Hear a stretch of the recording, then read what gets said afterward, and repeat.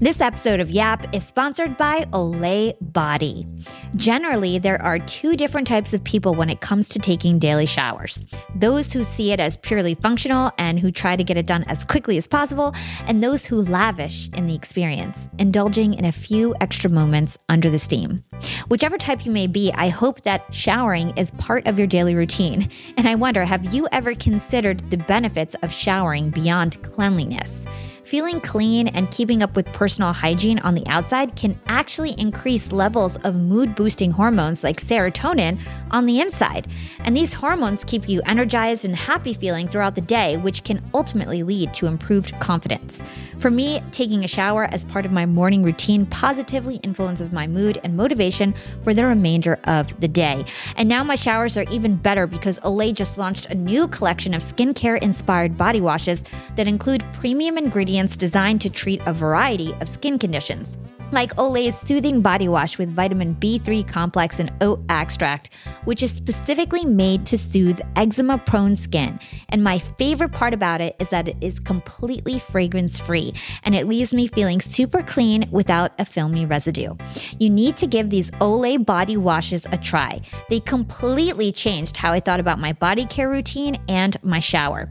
You can find Olay body care products in the store or online. Olay Body, fearless in my skin. You're listening to Yap, Young and Profiting Podcast, a place where you can listen, learn, and profit. Welcome to the show. I'm your host, Hala Taha, and on Young and Profiting Podcast, we investigate a new topic each week and interview some of the brightest minds in the world. My goal is to turn their wisdom into actionable advice that you can use in your everyday life, no matter your age, profession, or industry. There's no fluff on this podcast, and that's on purpose. I'm here to uncover value from my guests by doing the proper research and asking the right questions. If you're new to the show, we've chatted with the likes of ex-FBI agents, real estate moguls, self-made billionaires, CEOs, and best-selling authors. Our subject matter ranges from enhancing productivity, how to gain influence, the art of entrepreneurship, and more. If you're smart and like to continually improve yourself, hit the subscribe button because you'll love it here at Young and Profiting Podcast. This week on Yap, we're chatting with Marc Randolph, a veteran Silicon Valley entrepreneur, investor, and advisor. He is the co-founder and first CEO of Netflix, and before retiring from the company in 2003, he served on the company's board of directors. Marc's career as an entrepreneur spans 4 decades. He founded or co-founded 6 other successful startups, mentored hundreds of early-stage entrepreneurs, and as an investor has helped seed dozens of successful tech ventures. Marc sits on numerous company boards and is an outdoor enthusiast. Marc's best-selling book, That Will Never Work: The Birth of Netflix and the Amazing Life of an Idea, was released in 2019, and he recently just launched a podcast, That Will Never Work, earlier this year. In this episode, we discuss how Marc's early career experiences gave him the foundation he needed to start Netflix later on. We also talk about his wilderness experiences that shaped his leadership style and the importance of experimentation. We'll then go into why there's no such thing as a perfect idea, how Netflix rose to dominance, and Marc's perspective on the importance of company culture. Welcome to the show, Marc. Thanks, Hala. It is a pleasure to be with you, and thanks for having me. Of course. So I can't wait to dive in to everything you have to share with us today. But first, I want to start way, way back in the beginning, in your childhood. I know that you grew up in New York. I think you were the oldest son in your family. Not necessarily humble beginnings, but not like now, you know? And so I would love to hear what it was like for you growing up and how you gained that entrepreneurial spirit that you have.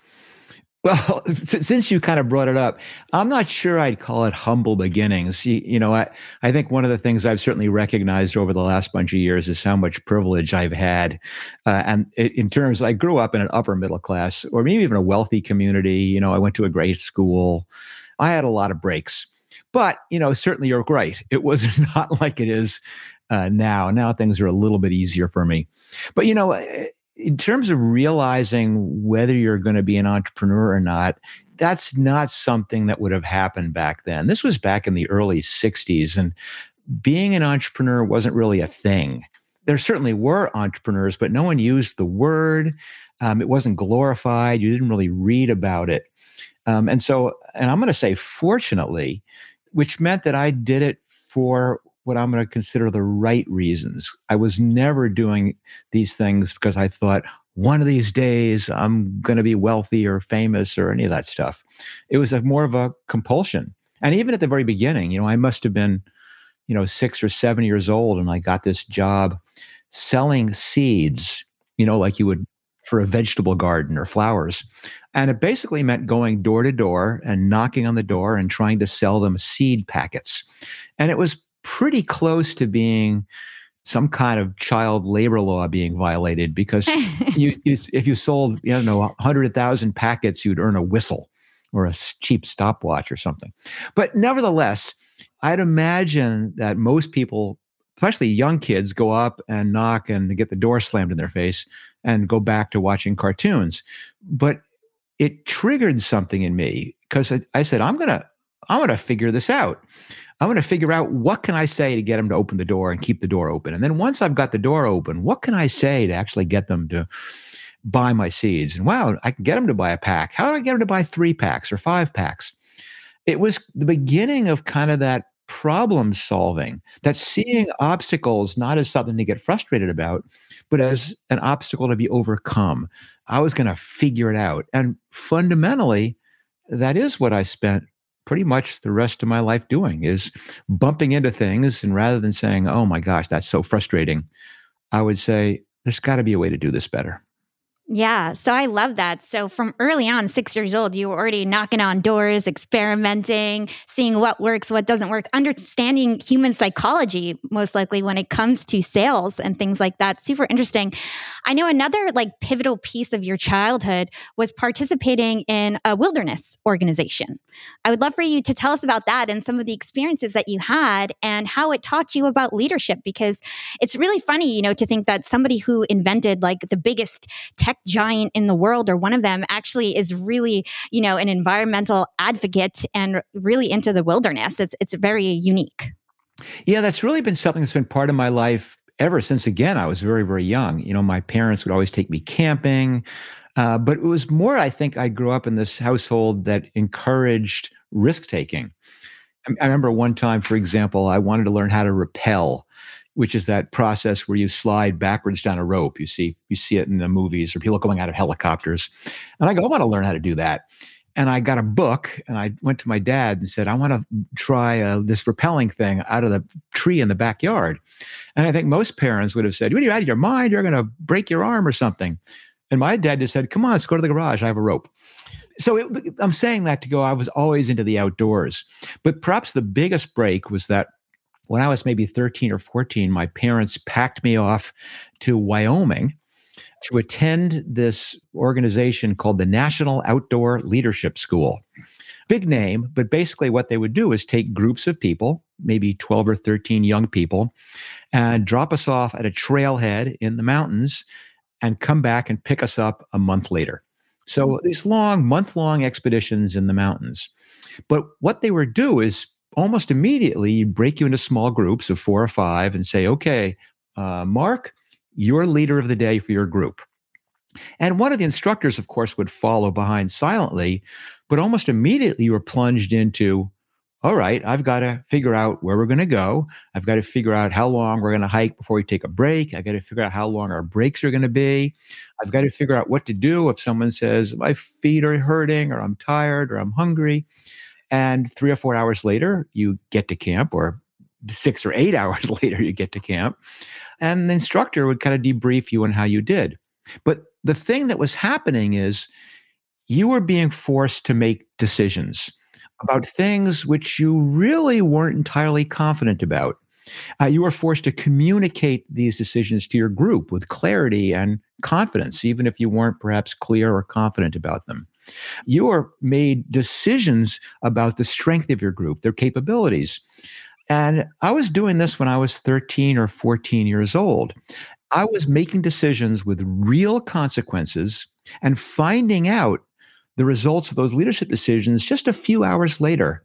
And then, after everyone else in the group had their day, maybe 4 or 5 days later, I'd do it again. And I came back and did that another summer, and then another summer after that. And then I began working for the school. and I'm still associated with them. But the point is, I learned leadership not by reading about it in a book or taking a principles of leadership course someplace. I learned leadership by doing it.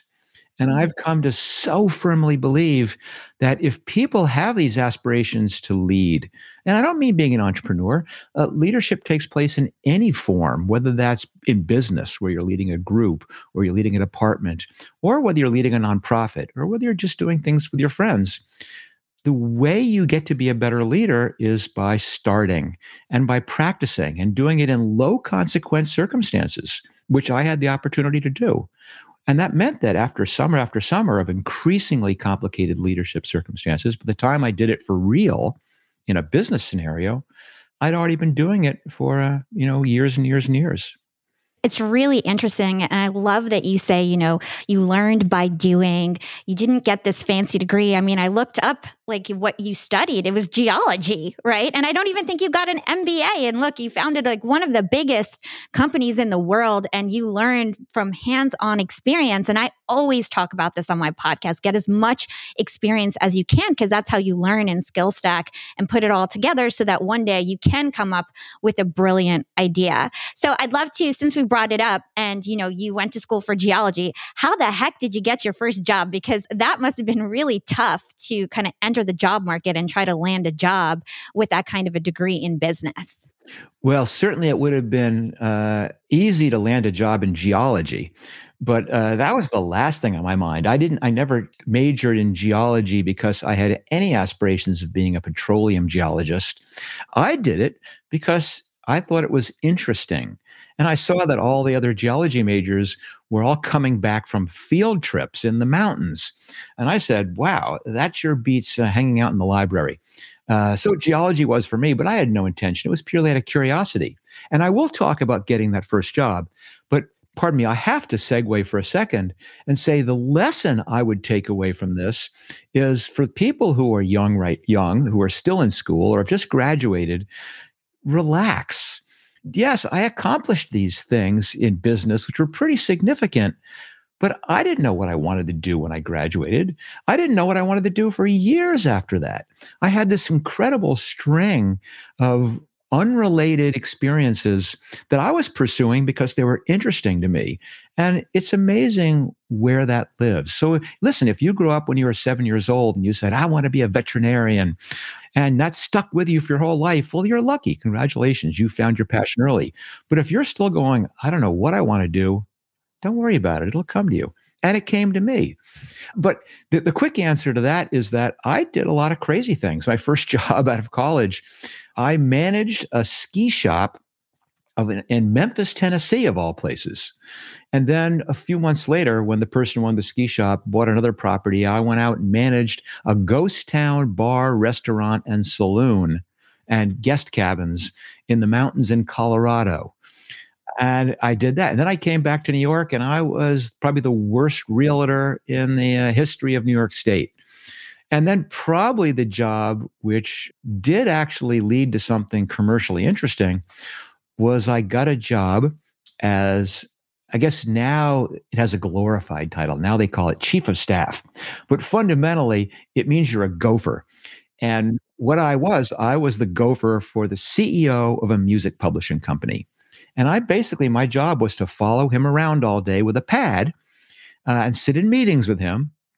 And if he said, okay, so I need those numbers by Wednesday, I'd make sure they get Lauren the numbers by Wednesday. Or if he committed, I'll make sure that I'd follow through on those things. But the value was I got a chance to firsthand see what a CEO of business does, how they deal with problems, how they prioritize their day, how they deal with people who work for them, with customers, with clients. But the amazing breakthrough for me is that this is a music publishing with a lot of different divisions. And when I say music publishing, this is a company which did sheet music. So for example, if you wanted to go, I want to buy Led Zeppelin for harmonica, you'd buy the sheet music from them. And one of their divisions was a mail order division. which is also kind of this overstating what it really was, because basically every music book had this little line in the back that said, for a list of more great Cherry Lane songbooks, send in a self-addressed stamped envelope to so-and-so. And I saw that, and for some ridiculous, unexplained reason, thought that was fascinating. And I told my boss, I want that job. I want to run the mail order division. And he goes, if this sucker is willing to do that, he's welcome to it. And my job was I'd take those self-addressed stamp envelopes and make a Xerox copy of the list of more great Cherry Lane songbooks and mail it out. And when the order came in, I would go to the warehouse and I'd pick and pack and ship the order. And I loved that job because I began experimenting. I began doing, I do 4 pages of lists of great Cherry Lane songbooks. I began doing little brochures. I experimented with different envelopes, with catalogs. I began doing outbound mailing to the list. I figured out how to build mail order fulfillment software. I mean, I taught myself basically direct response marketing. And this is the point. And I was, in my mid 20s, 25, 26, 27 then, when I finally discovered what I loved, which was direct response marketing, this blend of data and creativity. And that became the passion. And in some ways my first startup was building this mail order company into something. And then when someone offered a job helping to start a magazine, I said, I'm part of the founding team of the magazine. And we sold the magazine. And then I got to be the founding person for a mail order company. So all these things lead in directions you really never expect. There was a long answer to a short question. Sorry about that. I mean, it was amazing. I want the audience to understand your background and how everything led up to meeting Reed Hastings, starting Netflix, and obviously this mail order business taught you something that you then took to Netflix later on. So I heard you talking about experiments that you guys would do at Netflix and how you never really knew if an experiment would work or not. The ones that you thought would be really good ended up usually failing, right? So is there any overarching rules that you learned in the mail order business? Like, this definitely works and maybe even still stands today. Like, are there any rules to this? Or is it always like you need to just experiment and then you're going to figure out what works, what doesn't? You can never really assume anything is going to work. Or did you learn anything concrete that works all the time? No, of course not. The things that work all the time, everyone else is already doing. And so what fun is that? The fun thing is what you like about direct response is that you're always experimenting. Experimenting is one of the wonderful things about direct marketing. And direct marketing, is basically doing sales where you're designed to get a direct response back. And what's beautiful about that is it's measurable, that you could say, I wonder if a blue envelope works better than a red envelope. Well, you could spend 50 hours arguing with your friends over whether the blue envelope is going to work better than the red envelope. But with direct response, you just mail out 1,000 with a blue envelope and 1,000 with a red envelope, and you see which one gets more orders. And 2 or 3 weeks later, to the 7th or 8th decimal point that blue beats red for reasons that who knows, but it does. But that scientific approach doesn't tell you anything about what should I try next. In fact, it didn't even tell you whether to do blue or red, or what of the other 17,000 possible colors. So you've got to be able to have this creativity of what might work. What should I try? Coupled with this willingness to suspend belief, no matter how, you're always being surprised. No matter how confident you are it's going to work, things go a different direction. So I think if I learned anything, it's really that nobody knows anything. That no matter how much arguing goes into, is this one going to work? Is this better or is that better? No one knows. But luckily, if you have set things up properly, you'll find out after the fact exactly which one worked better. And once you realize that, how democratizing that process is, that no one's opinion is any better than anybody else's, that you can't tell in advance, it leads you to some very, very basic and important principles about starting companies or trying anything new, which is you don't know anything until you start. And the more time you spend thinking about it, studying the problem, consulting with people, writing a business plan, you're just wasting time because you're really not going to learn what works and what doesn't work until you actually get out and collide your ideas with real people. Young and profiters, they may call me the podcast princess, but I'm also the LinkedIn queen. I've been a LinkedIn influencer for 6 years now, and I teach one of the most popular courses about LinkedIn. And I love to teach sales on LinkedIn because when it comes to B2B sales, LinkedIn has got that on lock. LinkedIn is where all the decision makers are hanging out. There are 180 million senior level decision makers on LinkedIn and 10 million C-suite decision makers. These people are on LinkedIn and they're in the mode to buy. They're using LinkedIn for their buying journey, to research vendors or sales reps that they might work with, to look up how to solve their problems, to learn from industry thought leaders. They are in the mode to buy, whereas on other platforms, they're in the mode to be entertained. You want to get them in the right mindset. You want to cut through the noise with LinkedIn ads. In fact, 79% of B2B marketers rate LinkedIn as their top channel for paid media. And LinkedIn has the best targeting because they've got all these different inputs. People are putting their resume basically up on there. And so there's so many keywords that they can use to target the right decision makers so they can hear about how you solve their problems. And I've got a special gift for all you young and profiters who want to try LinkedIn ads. You can get a $100 credit. LinkedIn was super generous. If you want to make B2B marketing everything it can be and get a $100 credit on your next campaign, go to linkedin.com/yap, Y-A-P. Again, if you want to claim your credit, go to linkedin.com/yap. Terms and conditions apply. Young and profiters, we are all making money. But is your money hustling for you? Meaning, are you investing? Putting your savings in the bank is just doing you a total disservice. You got to beat inflation. I've been investing heavily for years. I've got an E-Trade account. I've got a Robinhood account. And it used to be such a pain to manage all of my accounts. I'd hop from platform to platform. I'd always forget my Fidelity password, and then I have to reset my password. I knew that needed to change because I need to keep track of all my stuff. Everything got better once I started using Yahoo Finance, the sponsor of today's episode.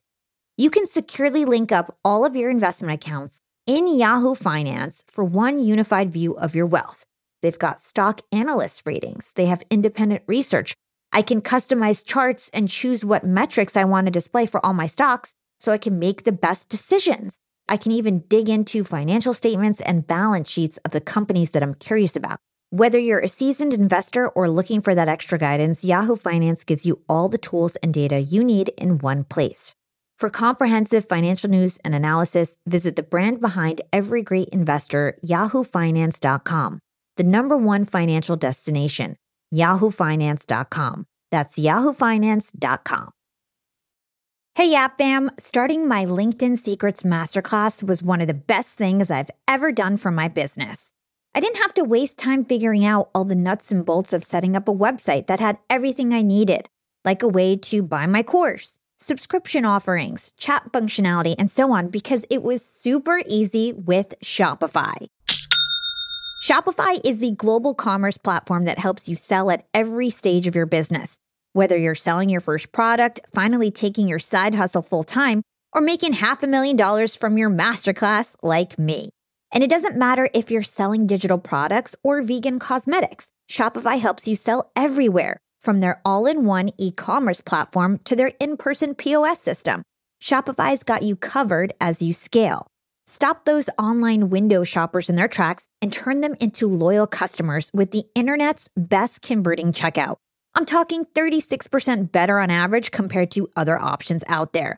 Shopify powers 10% of all e-commerce in the US, from huge shoe brands like Allbirds to vegan cosmetic brands like Thrive Cosmetics.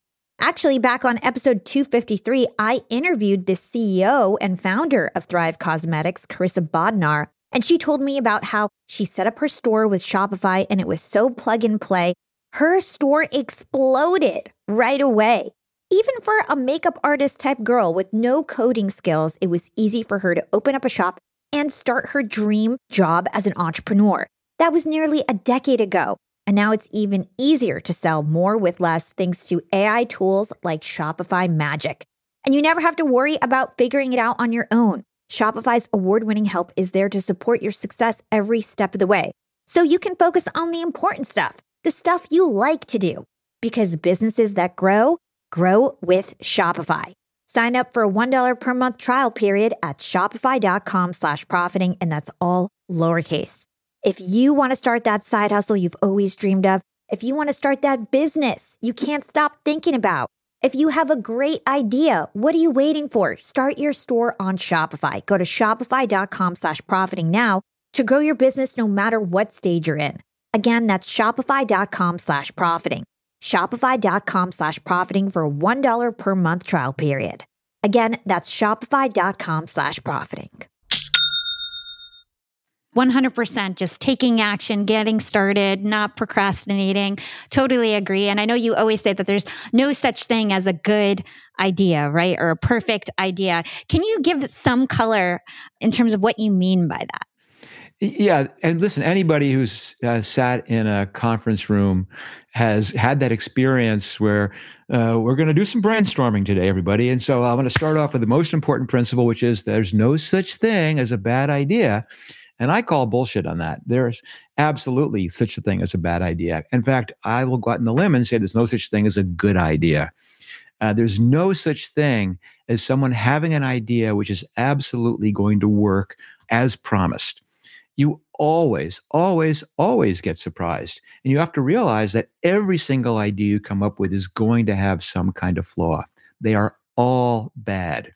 But that's okay, because our job as innovators or people who are going to try something is not to come up with the foolproof idea. Our job is to figure out why our idea is a bad idea. Because what happens when you take that idea, that bad idea, you know in advance it's not going to work, and you figure out a quick and cheap and easy way to try it, that's when the learning begins. Because the results will always, always, always surprise you. But there's almost always a glimmer of something, and you go, oh, that's interesting. Let's try this next. And let's try this next. And not only is that the only way to make progress, it turns out, at least for me, that's the wonderful, fun thing about being an entrepreneur, or about being about someone who's starting anything new, is you're on this journey of discovery, and it's like entering this entirely new part of the world you've never seen before. You're learning something with every step. It's so energizing. And I just have to comment for just a second on what the reverse is, that if you get stuck up in this idea of we're looking for a good idea, then you do the worst of all possible things, which is you wait. You go, let's see if I can, I want more confidence. This is going to work. And I get it. I promise. I understand where that comes from, because nobody wants to do something that isn't going to work. No one wants to look foolish or bad. No one wants to fail. And so we study the problem. We're afraid to start down the path because we can't see around the corner. But if you are always waiting, trying to get a better look, and if I could only tell, I guarantee you someone will be there before you. Or even worse, you'll never start. Or worst of all, you'll take that simple idea and let it live and grow in your head, where of course it's safe and wonderful and beautiful and has 1 million users. And just imagine how amazing this will be when everyone in the world is using my idea. Well, hate to break it to you. Yeah, 100%. I always say that. Do it messy. Don't worry about it. Don't be a perfectionist. Just go for it. Even if there's typos, mistakes, as long as you get it to market and test it and see what works, you can keep pivoting and pivoting until you find something that actually works. So I completely agree there. There's one story that I really, really want you to tell my listeners, and I think it's so funny. You were actually panhandling in Connecticut, in Irvine, Connecticut, when you were 21 years old. You were begging for money, as an assignment, not that you had to, but I'm sure it taught you a lot of lessons. And I'd love to hear that story. If you could take us back to when you were 21 years old, begging for money and learning this big life lesson. Yeah, and you're correct. This was not because I was homeless and living on the street or something like that. And it's a kind of an offshoot of those that National Outdoor Leadership School experience I had, because eventually I began working for them in the summer, and I'd spend 2 months a year in the mountains of Wyoming, working with largely privileged kids, taking them out in the woods. But then 1 month a year, I wanted to do something a little differently. And I worked for a school in Connecticut called the Wilderness School, which took disadvantaged kids, or I guess the official term, they were adjudicated youth. And you were really trying to put them in uncomfortable circumstances, which since most of them had barely stepped off a sidewalk, taping them into the mountains and having them canoe rivers and carry a backpack and sleep in the ground and rappel off cliffs made them very, very uncomfortable. And our job was to try and translate that to say, listen, you were so sure you couldn't do this, but what a surprise, you did it. Now, how does that apply to other things in your life where you've said, I can't do this? And to make us more effective leaders in that circumstance, they wanted us to experience a little bit of what they were going through. They wanted to put us in uncomfortable circumstances. And of course, they couldn't do that in the woods. That was second nature to all of us. So what they did was do this urban immersion, which eventually led to a van pulling up on a street corner in Hartford, Connecticut, the door opening and me jumping out with no wallet, no watch, no ID, no money, pretty much just the clothes on my back and a promise from the van driver that he'd see me in 3 days. And I was on my own. And I had to figure out basically how to survive in what was for me a very unfamiliar environment. And it was quite an adventure, and I could certainly have spent the entire podcast telling you things that happened here. But one of the interesting things that actually did have legs for me later on was that being a 21-year-old male, it didn't take long for me to get really hungry. And I go, I need some food. And at first, I came up with what I thought was a pretty clever way to solve the problem, which is I found a food court at a mall, and I basically would hover off to the side. And if I saw someone stand up from their plate and leave it behind on the table with some half-eaten food on it, I would swoop in and finish their meal. Oh, the days of pre-COVID, right? Could never do that now.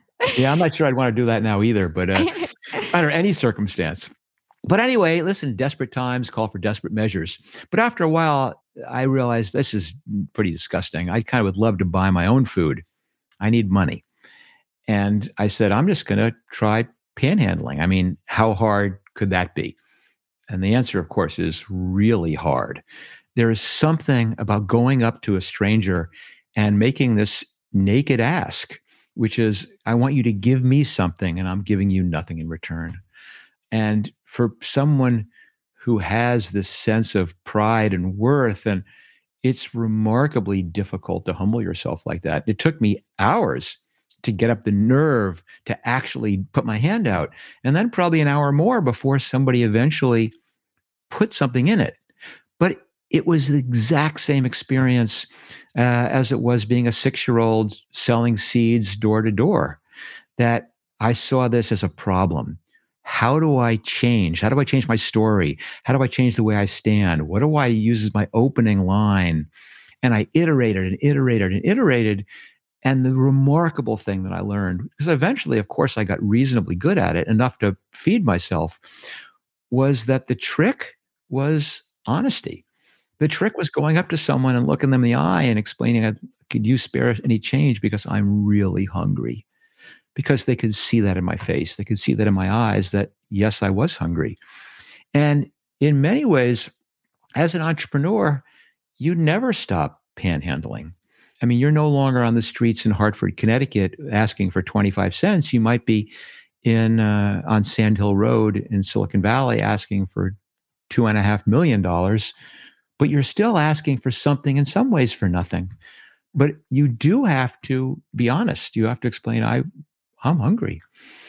And what I've often said is that once you have panhandled for 25 cents on the streets, that asking for $25,000 or $250,000 is nothing. I love that. Oh my gosh, I have so many questions after that story that I could go to, but I'll go to this one. You mentioned that you have a passion for solving problems. And I've heard you say before that we need to focus on the problem, not the idea when we're thinking of a business idea. Why is that important? Why do we need to focus on the problem and not get so infatuated with the actual idea? Well, that goes back to something we said just a few minutes ago, is because that idea you have, that idea you're in love with, that idea you're sure is going to change the world, well, surprise, it's wrong. It is not. It's a bad idea. I haven't even heard it yet. I know it's a bad idea because, again, I think all ideas are bad ideas. But your problem that you're trying to solve, ooh, that's a good problem. And what I advise people to do is to fall in love with the problem. Don't fall in love with the idea, because the idea is going to go away. I can't tell you how many ideas I've had that you try them and you realize that's no good. But if you have the right problem, the problem stays with you forever. If you look at there's this glorification of ideas. There's this myth about the eureka moment, the moment where it all becomes clear. There's the stories that, there's the two guys who can't pay their rent and let's put an air mattress in a spare bedroom and boom, there's Airbnb. Or someone's stuck on New Year's Eve and can't get a cab and boom, there is Uber. Or even boom, late fee in a movie and boom, there's Netflix. But no, that's just not the way it works. It's this random meandering path. But the problems don't go away. The more you learn, each failed experiment makes the problem richer and more complex. So fall in love with the problem. Don't fall in love with the idea.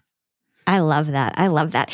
Okay. So like you said, you were on the streets, begging for money for this project, and it ended up helping you on later on as an entrepreneur when you're pitching, investors to either buy your companies or help you fundraise for your companies. So there's this popular meme that everybody has seen in terms of Netflix and Blockbuster. Like, if you missed an opportunity, don't feel bad because, Blockbuster could have bought Netflix for 50 million and now it's worth, 230 or 250 million, whatever it is today. Right. And so there's always that popular meme going on. And so I want to dissect that because I think there's two sides to that story. There's what happened in the pitch, because it should have been a slam dunk. I would think that Blockbuster would want to buy a company like Netflix. And then, so what happened with the pitch? Like, did something go wrong with the pitch? And then for the other flip side, what was Blockbuster thinking? How come they couldn't see the opportunity that was at hand? So I'd love to hear your perspective on that. What do you mean was there something wrong with the pitch? Come on, give me some credit. It was a work of art. It was masterful. No, and listen, just to give people the context here, Netflix, despite how excited everyone is about Netflix is actually becoming a reasonably old company. I mean, I think we had our 23rd anniversary in April of this year. So it's been around a long time. And although Netflix seems ubiquitous and makes its own movies and its own television shows, it was very small for a long time. And the story that we're talking about here took place 2.5 years in. And even then, 2.5 years in, Netflix probably had less than 100 employees. And Netflix was probably on track that year to earn about $5 million in revenue. But, and here's the kicker, Netflix was on track to lose about $50 million that year. And so the interesting fact is we were ready to give it up. We decided it was time to sell. Or as we say, the euphemism is, we're going to pursue strategic alternatives. But that just means basically we got to get the hell out of this one. And our obvious strategic alternative back then, and this was in the year 2000, was Blockbuster, which you may remember was at one point a monster, 60,000 employees and 9,000 stores and $6 billion in revenue. And they were the obvious people for us to sell the company to. But we were nothing to them, like a gnat. And so when we tried getting this meeting, nothing happened. And the weird, funny story about it is that the time they actually finally called, we were on this corporate retreat in Santa Barbara at this dude ranch out in the mountains. And, all I had with me was shorts and t-shirts and flip-flops. And that's when Blockbuster calls and says, we'll see you tomorrow in Dallas. Oh, gosh. And we're going, this is ridiculous. It's impossible. There's no way to get from here to Dallas by tomorrow. This meeting we've tried to get for months, we've screwed it up. And so my business partner and co-founder, Reed Hastings, he had a solution. And so we chartered a corporate jet, which, listen, if you're $50 million in the hole, it's a rounding error. Flew to Dallas, and all of a sudden find ourselves on the 37th floor of this beautiful glass and steel skyscraper in this cavernous conference room. And picture this, because I'm standing there in t-shirt and shorts. And I remember I was kind of jealous because Reed is wearing a Hawaiian shirt. Yes, buttons. One step up. One step up. But then the Blockbuster folks come in and they've got their fancy suits. So, but we did make the pitch. And the pitch was really, I thought, very compelling because what had scared us for a while was Blockbuster getting in the business and doing a blended model. Because back then, for those of you who are new to the Netflix game, back in 1998 when we launched, all the way through 2007, if you wanted a movie, you couldn't stream it. We had to mail it to you on a DVD in an envelope. And we were scared that Blockbuster would do a version of having this internet rental and stores. And so that's what we pitched them, that we would join forces, they'd buy us, that they'd run the stores, we'd run the online business, we'd find all these synergies, and it would create a monster. And it was going great. They were asking good questions and leaning in until they asked the big question, which is how much? And we had rehearsed this on the plane, decided, well, we're $50 million in debt. It'd be wonderful if we could pay back our investors and at least be clean. So Reed, leans forward and goes, $50 million? And you're right. They laughed at us at the hubris that in the depths of the dot-com meltdown, a company that was $50 million in debt in this ridiculous new internet thing would dare to ask $50 million.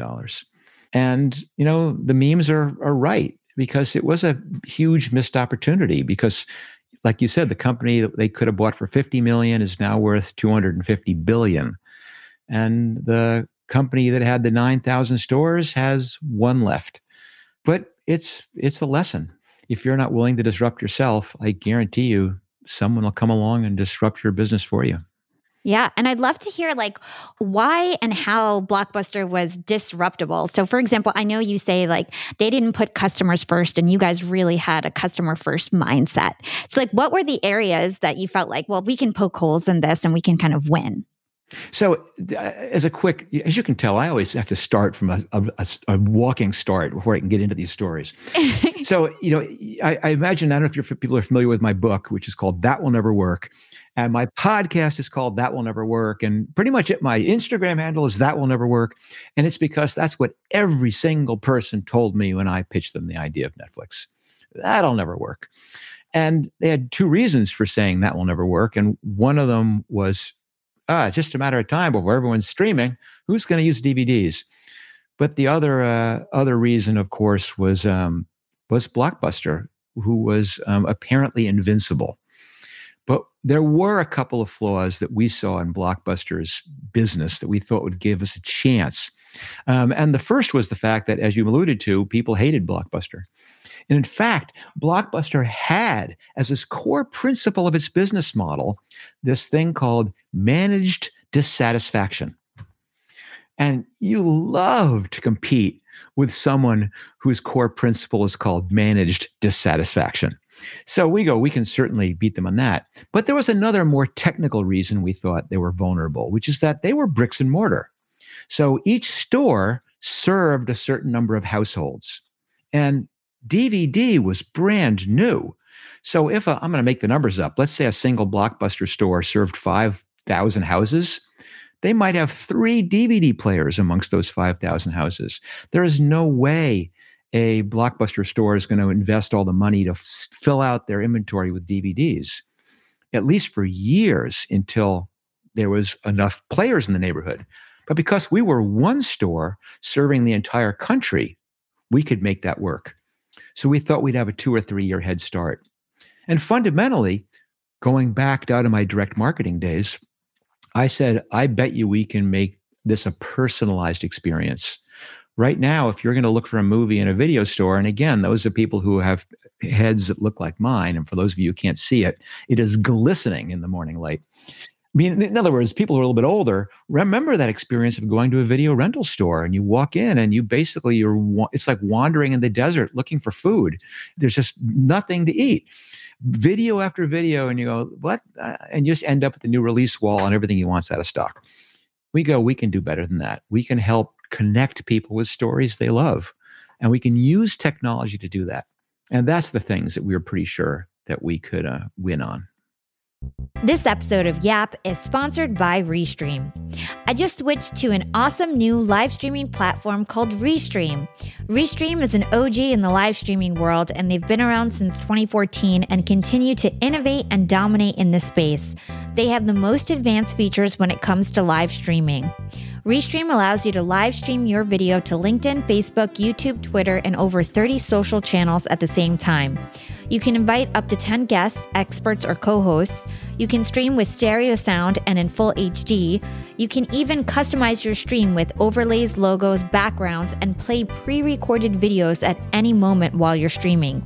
And lastly, you can download the video and audio recordings of your live stream and use it to repurpose for podcasts just like this. This whole session was recorded on Restream with Mark Randolph that you're listening to right now. So you can download that audio, upload it to a podcast, or you can use the video content for micro content for your social media. So this is a great way to create long form content that you can then distribute to a podcast or, chop up and put on your social media. It is amazing for that purpose. And it's no wonder that Restream is the #1 platform for content creators to stream live to multiple platforms simultaneously. And they have over 3 million streamers who use Restream.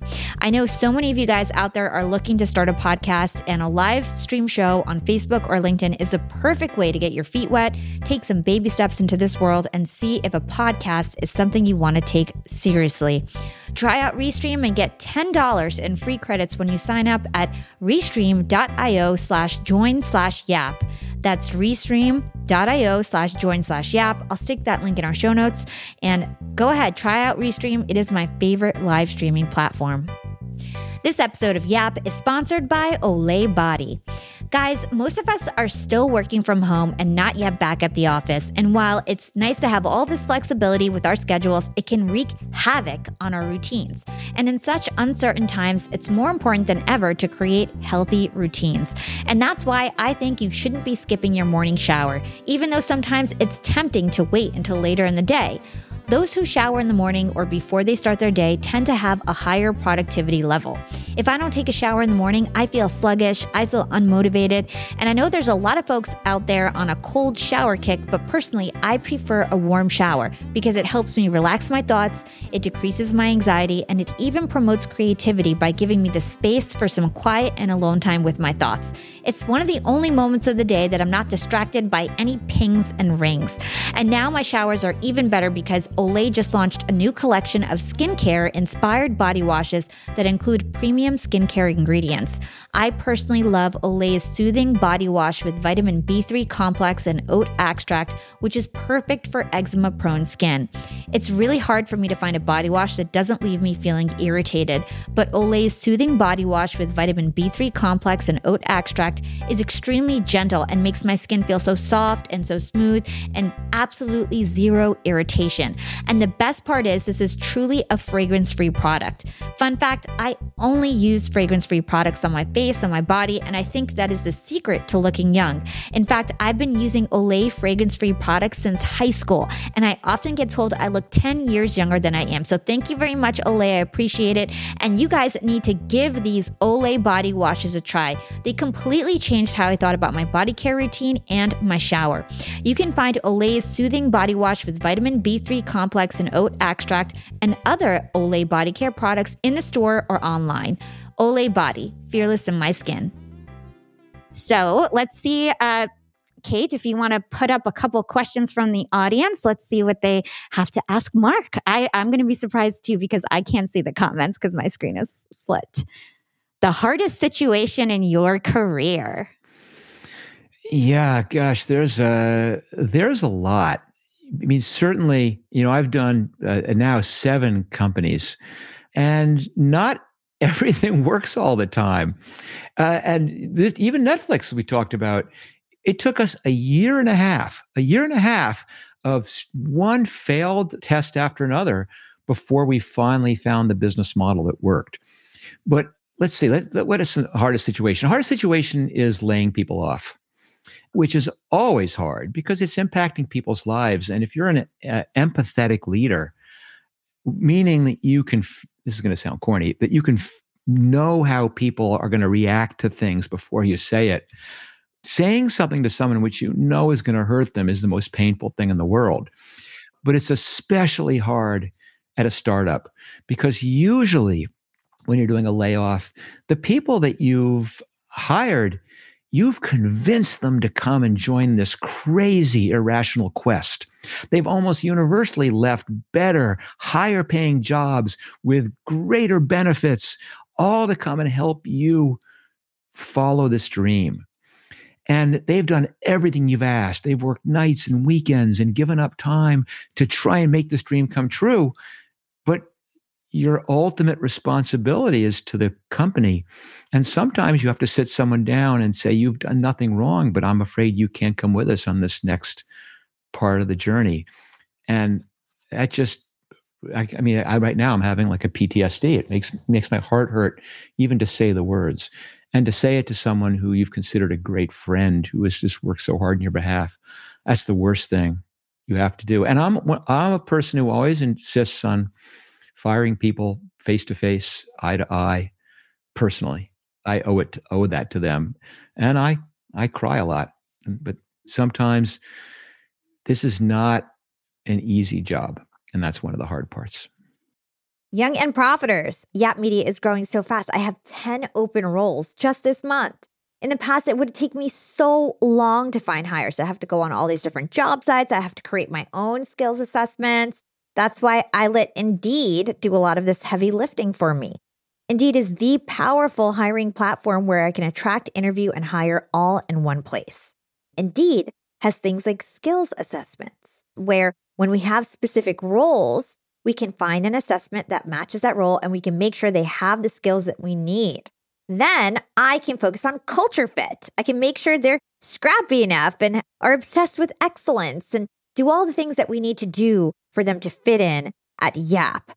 And Indeed streamlines hiring with powerful tools like Instant Match. An Instant Match basically matches you with candidates as soon as you put up a job post with people who are qualified right away. It's instant. And the best part is it gets better as you use it. So now when I use Indeed, especially when I'm hiring for similar roles, I get people right away where they know that I'm going to like the candidates because they can see what my preferences were in the past. It gets better as you use it. According to US Indeed data, the moment Indeed sponsors a job, over 80% of employers get candidates whose resumes are a perfect match for the position. It's like waving a magic wand that gets better as you use it.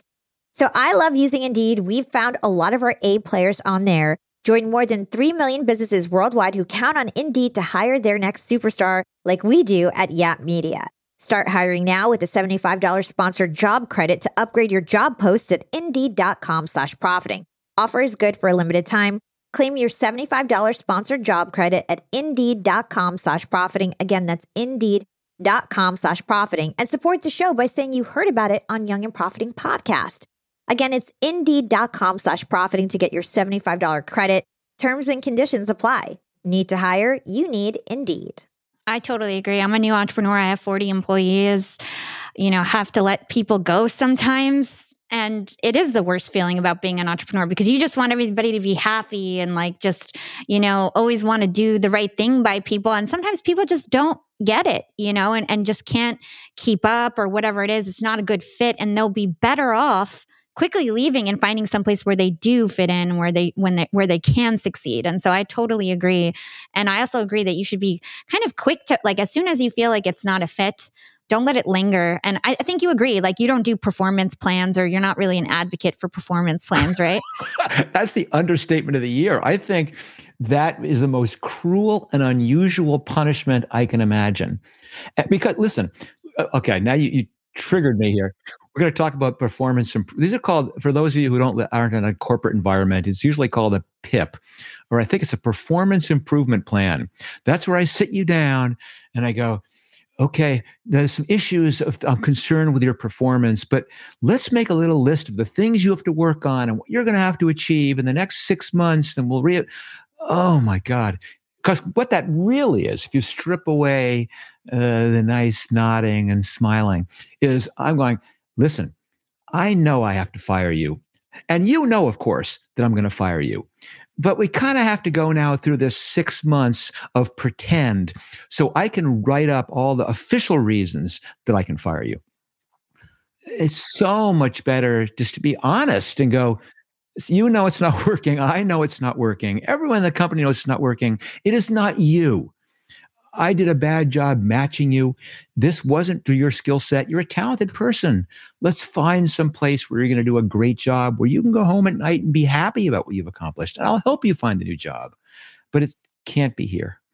And people appreciate that. Sorry about that. I rambled on here. No, that was great. But I totally agree. I just have so much to say about that too, because also when you let somebody stay in the company who sort of isn't performing, it makes you look bad. It also hurts the culture. It's like the bad apple kind of spoils the bunch, and it just hurts the overall culture, which is the topic I would love to get into next, because I know that Netflix is so known for their amazing company culture. I used to work at Disney streaming services, and I wanted to work at Netflix, honestly, but I ended up landing a job at Disney. And one of the reasons why was because of the company culture. Now, I've grown my company in the past year to like 40 employees. And from what I hear, Netflix has a really organic company culture. And we do too. My company started as volunteers from my podcast in a Slack channel.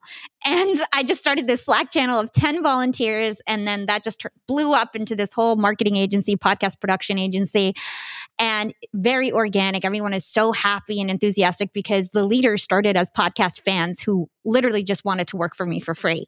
So I'd love to hear, how did the culture at Netflix develop? So I'm a big believer that culture is not something that you make up. That's not something you design, because culture is not what you say, it's what you do. I don't care what you put in your culture deck or put on your break room posters.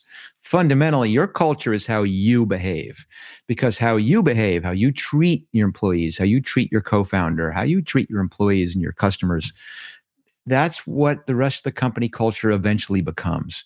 So the culture has to be true to you. And Netflix was no different. It sprang from the way that Reed and I were and the way we treated each other. And there were certain aspects of that that came from our past. And one of them is one of the things that when I met Reed Hastings that immediately drew us to each other was we shared this incredible belief in direct honesty. I've never been someone who liked shading the truth or avoiding saying something unpleasant to avoid hurting someone's feelings, or it's so much cleaner to rip the bandage off and say what you think. And Reed felt exactly the same way. And what that led to was an amazing problem-solving mechanism where we could argue like cats and dogs about something, but it was never personal, because as soon as one of us or the other made it clear, became clear, oh, that is the right answer, you instantly forget who was dug in on what side or the other, and you immediately get excited about moving forward. So that radical honesty pervades Netflix. And the other one, though, I'm going to say perhaps it came a little bit from all my mountain experience, because in the mountains, you don't have time to tell everyone exactly how to do things. You kind of have these shared goals. You go, see that mountain peak over there? We're climbing the peak. Or even worse, it's an expedition, and you go, we're going to meet in that location in 3 days. And I expect you to get there with this, you to get there with this. And everyone's got to figure out on their own. The people who have to get there quickly go one route. People who are carrying stuff go a different route. The people who have the boats go a third route. And I'm not answering all their problems. They're figuring it out on their own. And I think the same thing in a business is the case. You just have to tell people, be really clear, here's what our objectives are. Here's what I expect from you. But then leave it to them to figure it all out.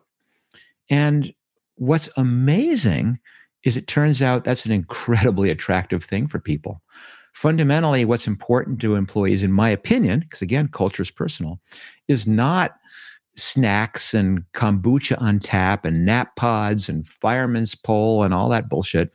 What's important to people is being given the opportunity to make real decisions, being given the freedom to solve things on their own, coupled with the responsibility to accomplish the things they're expected to accomplish. And that Netflix is called the freedom and responsibility aspect of it. And that combination of things, of radical honesty and freedom and responsibility, is an amazingly powerful force for moving quickly, for being able to attract and retain really great people. And just for those of you who are listening, I'll give you some really quick examples of how these things work. And again, this is complicated. It's taken Netflix 23 years to finesse these, but I don't know if people are familiar with our vacation policy. There isn't one. If you need time, take time whenever. At our expense policy, there isn't one. Our travel policy, there isn't one. There aren't policies. All the policies are the same, is use your best judgment. And because what most companies do is build these guardrails for people who don't have good judgment.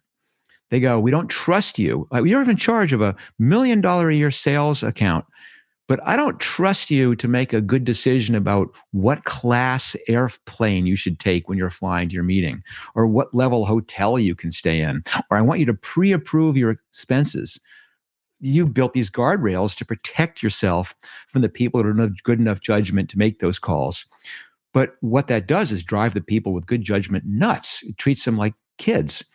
And so Netflix experiment was, what happens if you build a company not for the people with bad judgment, but you build it with no guardrails because you're assuming all the people have a good enough judgment to not need them. And that means really interesting. Make your own decision. Listen, here, okay, let's give a specific example. And the problem is I could speak about culture forever too. So, but I'll give you one quick example. So I had an employee, he was an engineering manager. In other words, he had a number of engineers reporting to him. Engineers, of course, the people who were doing the software programming. And a great thing happened to him. He fell in love with a young woman, and she happened to live in San Diego. And this is up in Northern California. And he came to me and goes, Mark, great news. I'm in love. And here's what I'd like to do. She lives in San Diego. So what I propose is this.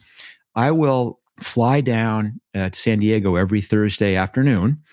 And then I will work from there on Friday and say the weekend. I'll work from there on Monday and I'll fly back on Tuesday morning. And I said, well, let me make sure I understand what you're asking me. If you're asking me if it's okay to work from San Diego, well, I could care less where you work from. Work from the moon, work half a day, a week if you want. I don't care. I trust you. He goes, but if you're asking me, is it okay if you're asking me to expect less from you in exchange for this? Then the answer, of course, is no. You're an engineering manager. You have people who report to you, who need access to you. And so you use your judgment. Can you work from San Diego on that schedule? You decide. And he decided. And that's what I mean by, I don't care. I don't care whether you work 4 hours a day or 40 hours a day. I don't care whether you do it from home or do it from the office or do it from the park. It's freedom. But it doesn't take away the responsibility to accomplish the things you're expected to accomplish. And not because of me, because of your team. If you think about, this is a sports metaphor, Netflix never describes themselves as a family.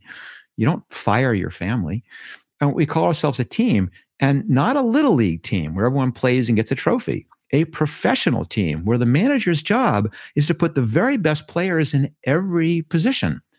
Because your responsibility, and I'm going to use a sports metaphor, I apologize. The responsibility to the shortstop is to put the very, very best player they can at second base. Not, oh, he's a good guy. And no, I want to play for a team that wins. And your job is to put the best people every place you can. Amazing. I love that. Honestly, Mark, I feel like I have 30 questions I didn't get to answer. So I hope I get to have you again, maybe on Clubhouse. I'm one of the creators' first programs on Clubhouse. So maybe we can coordinate something, but I do want to respect your time. And so the last question that I ask all my guests, and this is your opportunity to give any piece of advice that you didn't get a chance to yet, is what is your secret to profiting in life?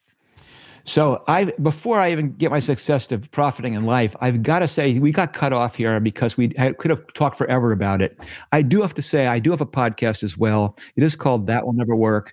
It is where I spend my time answering these exact questions in specific contexts by interviewing not celebrity entrepreneurs, but people who are really in the trenches doing it and actually doing live mentoring. But the question was what is success? What is your secret to profiting in life? And then after that, we're gonna talk about all the places where people can find you. So don't worry, I wasn't gonna cut you off without doing that, of course. It sounds great. The profiting in life is balance. You got to do the things that make you happy in life, because believe I tell you, the answer isn't necessarily money or fame or any of that stuff. You have to say what's important to you and make sure you construct a life that gives you that. And if you don't know what you want, the odds of you actually getting it are extremely remote. And for me, I've always had these three pieces to it. I love being an entrepreneur. I do have to do that. But it's not everything. I've also got a wife and I have 3 kids, and I want to know them and I want to have a relationship with them. And I've got to make sure I carve out the time to make sure that's important. And as you've also heard, I love being outdoors. And unfortunately, although being outdoors is incredibly rewarding, it usually is not the kind of thing you can squeeze in between an 11 o'clock meeting and a 2 o'clock call. You've got to plan and build the life that allows you to get away and do those things. So, and if you can put together the things like that, if you can have that balance in your life, if you can have the relationships, the personal fulfillment, and of course, the things that make you intellectually engaged, you are a rich person indeed. I think that is a beautiful message, making sure that you have time for family, for your hobbies, for your passions. Don't just be so obsessed with work. I know everybody at Young and Profiting are overachievers, and anybody who listens to this show, but make sure you take time for yourself, for your family, for your passions. And Mark, where can everybody go to learn more about you and everything that you do? So certainly the hub for all things Mark Randolph is markrandolph.com, which provides all the access to the writing I do in my blog, provides access to all the handles for all the short form content. The thing that I'm perhaps most excited about now is the podcast, where it really are these live sessions with early stage entrepreneurs, with me providing the type of advice that I've been doing for 20 years. These are real live calls where I spend time coaching people through, helping them turn their idea into reality, or taking a side hustle and making it into a real business, or taking a real business and hopefully getting it to the next level. But it's really, I think, interesting, fun, entertaining. And it's a great way to pick up on the things we talked about, which were more generalities, and say, but wait a minute, how do I apply that to the problem that I'm wrestling with? And that's my shot at that. Yeah. And it's called This Will Never Work, right? Correct? That will never work. That will never work. Awesome. So that's the name of your book. That's the name of your podcast. And as a special thank you for coming on the show, what I'll do, if you give me permission, is I'll play a clip from one of your episodes. You could let me know which one, and I can close out the show playing a clip with that episode so that people get a taste of what your podcast is like. I love that idea. That would be fantastic. And I'd really appreciate that. I would love to do that. Thank you so much, Mark, for your time. I hope we meet again. And for everybody tuning in, you're listening to a live episode of Young and Profiting Podcast. We're going to put this up on the podcast channels in a couple weeks. So if you missed it, make sure you go subscribe to Young and Profiting Podcast so you can get the link. This is Mark Randolph. He is the co-founder and first CEO of Netflix, also a serial entrepreneur, a very, very smart man. He's got a podcast. Make sure you follow that. And this episode is sponsored by Restream. And with that, this is Hala and Mark signing off. Thanks, guys. Thanks very much, everybody. Thanks for listening to Young and Profiting Podcast with Mark Randolph. I hope Mark's experience with co-founding Netflix has inspired you to give life to your next idea. Stop overthinking and just give it a try.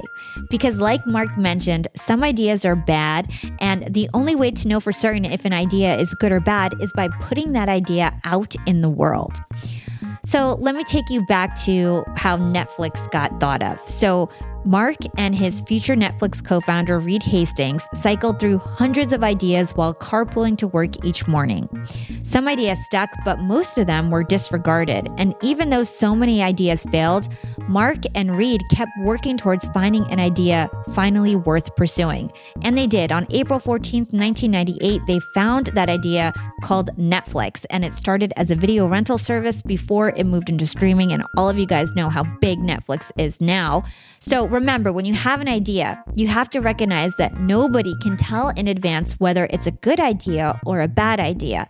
So stop spending a lot of time trying to validate an idea, doing so much research or planning. It's all a waste of time. You need to immediately collide your ideas with reality. You have to take that risk. You have to do something, to start something, build something, make something, test something, try something. And as Mark says, you'll learn more in an hour of trying something than in 6 months of thinking about it or building a business plan about it. So that was my big takeaway. There's no such thing as a perfect idea, and you're not going to know if an idea is good or bad if you don't go out and test it. The other big takeaway I had in this episode is that anything is possible, but nothing is an overnight success. Just a handful of people with zero experience in the video industry took down Blockbuster, a $1 billion, 60,000 employee company. But it didn't happen overnight. Mark told us the story about him getting rejected by Blockbuster in terms of them buying him. Same thing with Amazon. They rejected Netflix. And it took 10 years. But eventually they drove Blockbuster to bankruptcy. So it wasn't an overnight success, but it was worth the wait. And I don't know about you guys, but I feel really inspired. And I don't know how you could leave this episode without feeling inspired and ready to tackle your next big idea. If you love this episode of Young and Profiting and are interested to learn more from another tech billionaire, why don't you check out my episode number 69, The Innovation Stack with Jim McKelvey. He's the co-founder of Square, the super successful point of sales company. Here's a clip from that episode. So what I recommend is that people find something that appeals to them.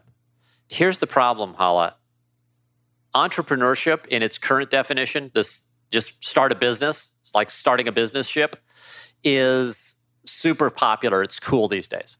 And because it's cool, a lot of people are going into it just because that's the way they want to make money. And in those cases, I think those people would be well served by just copying an existing business. Find something that's working in Cincinnati and move it to Des Moines. Or find something that works in San Francisco and copy it in New York. That's a good formula for making money. I am not the right guy to talk to about that stuff. I believe if you want to be an entrepreneur, you're probably not going to succeed. But if you succeed, your success will be 100 or 1,000x what a normal business person would be. Think about the problems that you're going to encounter and understand that money is a very weak motivator. The difference between being a middle-class person in the United States and being a billionaire is not that great. And I'm just telling you, there's not anything really that money makes that much of a difference. If you're basically in the middle class, it doesn't get much better than that. You're still going to sleep indoors. You're still going to have Netflix. You're still going to have, just all the stuff is pretty much the same. Maybe you'll have a fancier car, but you know what? Who cares? Maybe you'll fly in a private plane as opposed to a regular plane. And you know what? Who cares? There's no big difference. So money's a very weak motivator if you get into real problems. So pick a problem you care about. So I'm not interested in talking to people who want to start a business. I want to start a business. Well, I don't care. But somebody who comes to me and says, hey, Jim, I want to fix this problem that I care deeply about. So just look out your window. Look at the issues we have in society, okay? There are terrible problems going on right now. I spend every morning working out with a guy. He's a 76-year-old African-American. He'd been through the civil rights movement. He's been through all these situations. He and I talk every morning for an hour and a half about what's going on. And he's telling me all these things that there should be solutions for. Now, are those going to be good businesses? Well, some of them will be. Some of them will be great businesses because what I talk about in the innovation stack is the massive power of serving the unserved. Again, that's number 69, The Innovation Stack with Jim McKelvey. And if you haven't subscribed to Young and Profiting Podcast yet, please take a moment to do so that you can be alerted every time we drop a new episode. And as always, I want to give a quick shout out to one of our recent Apple Podcast reviews or CastBox, Podbean, wherever you listen to the show. Make sure you drop us a review. And the review I'm going to read today is from Stefan Anache from Canada. Much love for this podcast. Excellent topics covered every time. The positivity is contagious and it's all relevant in the business world to help you succeed. The speakers are well chosen and provide a wealth of insight. Happy listening, Stefan Anache. Thank you so much, Stefan, for your amazing review. And if you're out there listening and found value in today's show, please take a few minutes to write us a review on Apple Podcasts, CastBox, Podbean, Podcast Republic, wherever you listen to the show. Drop us a review. It is the number one way to thank us. And you can find me on Instagram at Yap with Hala or LinkedIn. Just search for my name. It's Hala Taha. And now I'm on Clubhouse. I'm hosting rooms in there almost every day. Make sure you follow me on Clubhouse and tag us on LinkedIn, tag us on Instagram. I love to see our stuff on social media. Big thanks to the Yap team as always. You guys rock. This is Hala signing off.